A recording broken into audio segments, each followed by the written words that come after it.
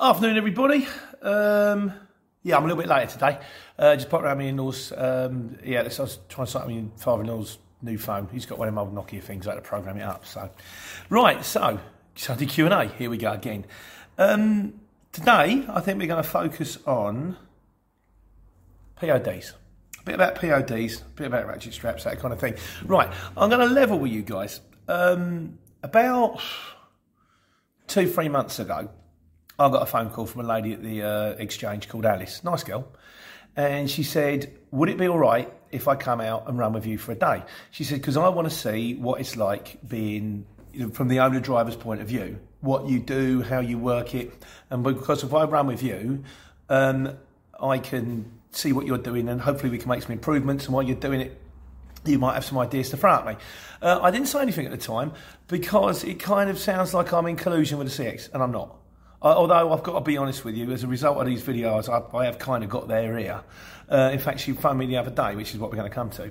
But yeah, and as a result of which, she was blinding actually. We went riding for the day, and I said, something that really winds me up, Alice, is when the banners come up, the first one comes up with, say, like High Wycombe to St Albans, and the second one comes up with, you have 2 notifications, which then you have to go in and go and check it.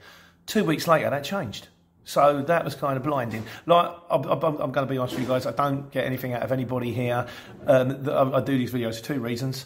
One, for altruistic reasons, just to follow on from the market trader thing, it helps people. And 2, if you check my subscriber rate, I'm nearly up to 1,000 subscribers. If I hit 1,000 subscribers, I think I get a few quid out of YouTube. I think it's like 50 to 80 quid a month. It's 50 to 80 quid a month, you know? It'll pay the water bill or take the wife out for dinner night. So that's why I'm doing it. But anyhow, Alice phoned me and she says, we've got a few ideas we want to throw at you. Now, this has all come down to like the paper POD thing and the digital POD thing. C11M, Ian, I believe, Ian the shipper, please verify this, Ian. I'm pretty sure he's going to be our official shipper correspondent. He's the man behind the Iron Curtain. He said to me, this is the 21st century. Send them digital PODs. They can like it or lump it. Mate, I'd love to. But it's all that sort of requires a hard copy. And then it doesn't say requires a hard copy, but it's somewhere in the notes, might require a hard copy. And the ones that say they definitely require a hard copy, 2 of them I know don't. And it's all over the shop. So at the moment, we just do that belts and braces approach where we just send hard copies out to everybody. But you're right, it is ridiculous and it's environmentally friendly. As Mike Pupplet says, 95% of them want paperwork. And the thing is, I know by sending off full paperwork to everybody, I've given a couple of them the needle, but I've got paid. So anyway, Alice phones me and she's asked me a few things like, what do you record? How do you work out which job you're going to take next? And, what distance, all this. And then she says, what do you think about the idea, like as an environmentally friendly idea, of adding on a cost to any shipper that requires a paper POD? And I said, I think that's brilliant. I mean, she said 150. I said, well, £1. But I'm thinking about it, £2. £2 would be better. So when you finish the job, if they require a proper posted paper POD, they have to say it, and then £2 goes on the invoice. Which means if you're a big shipper, say you're doing 200 jobs a day, that's like 400 quid a day extra. You're going to go, right, let's go paperless now. And that would save us all so much aggravation, wouldn't it? Well, it's not happening yet, but Alice, please, love, make it happen. Make all our lives so much easier. What does that say? Okay. Mike Poppet made another thing. Also loaded part has... Oh, yeah. Right. I did a video yesterday about trying to go through the process, beginning to end, from booking. And he says, and he's right. When it comes to this, Mike Puppet, I've written it down badly. Can't read my own writing. When it comes up with a loaded screen, it comes up with a pile of information like ETA, number of items, all that. I'll be honest with you guys, I click save. I don't put the ETA, and if they want to know my ETA, they can look on the tracker. If they're not sure about the tracker, they can phone me. I say, where are you? And I'll just look on the dashboard, look at Waze and go, I am 43 miles, 60 minutes. That kind of thing, yeah, I don't worry about that. The only thing I do sometimes on the loaded, if it comes up with, if you're picking up 4 pallets, I click 4. If I'm picking up like 2-3 dozen boxes, I'm not going to count them. I just shove them in and deliver them. So yeah, I don't focus too heavily on that side of things, mate. I don't think you have to. Jason Burke, this is interesting.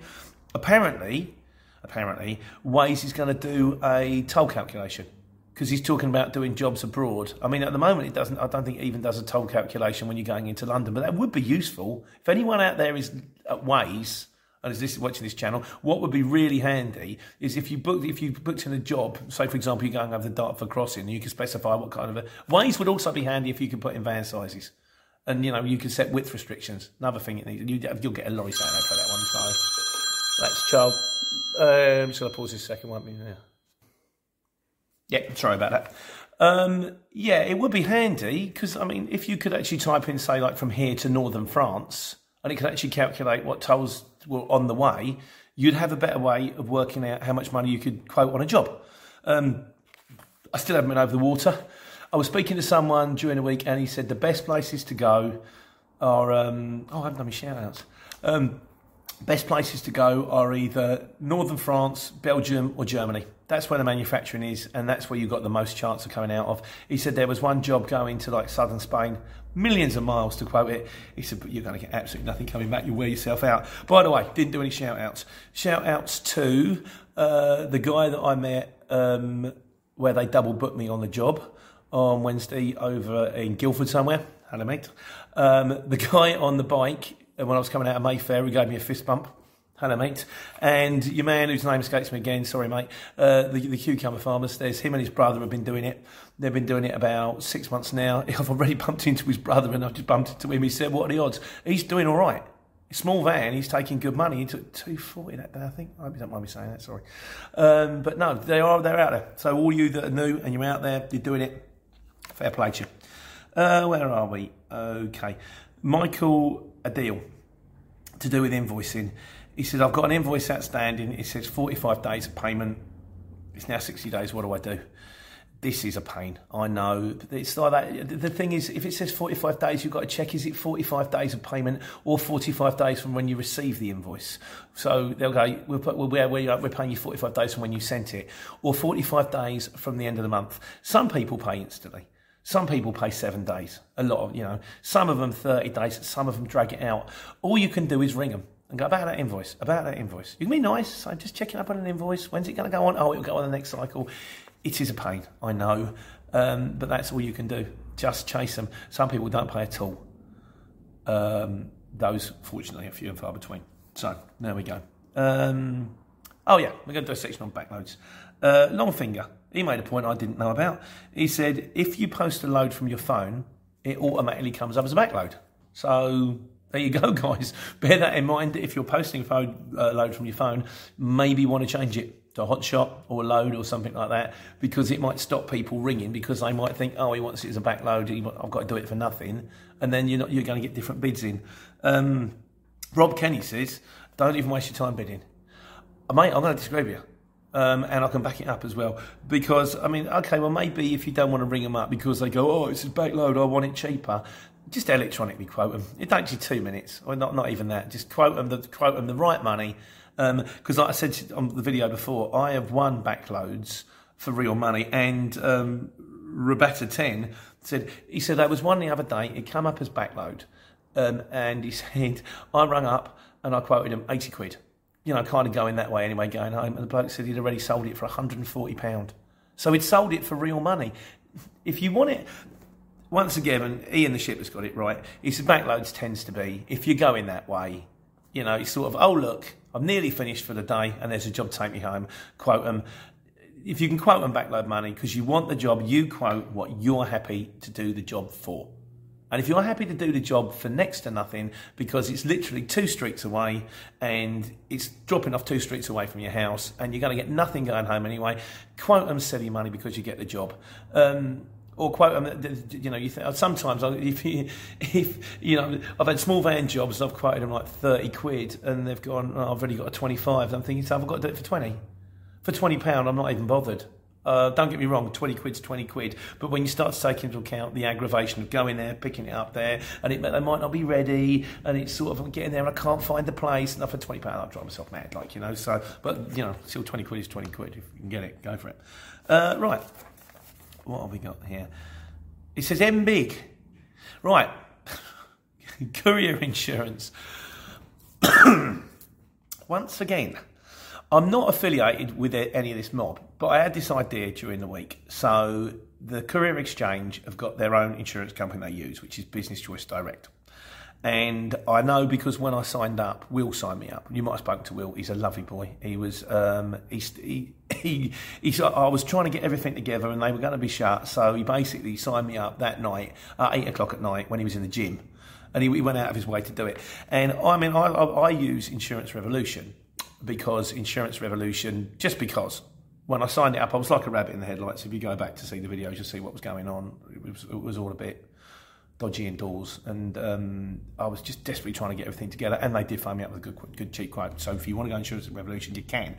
But I spoke to Will about it, and then I spoke to Business Choice Direct, and I turned around to them and I said, right, here's the situation. I often get people asking me for insurance. I said, I don't want nothing out of this, but what's the score if I give them your number?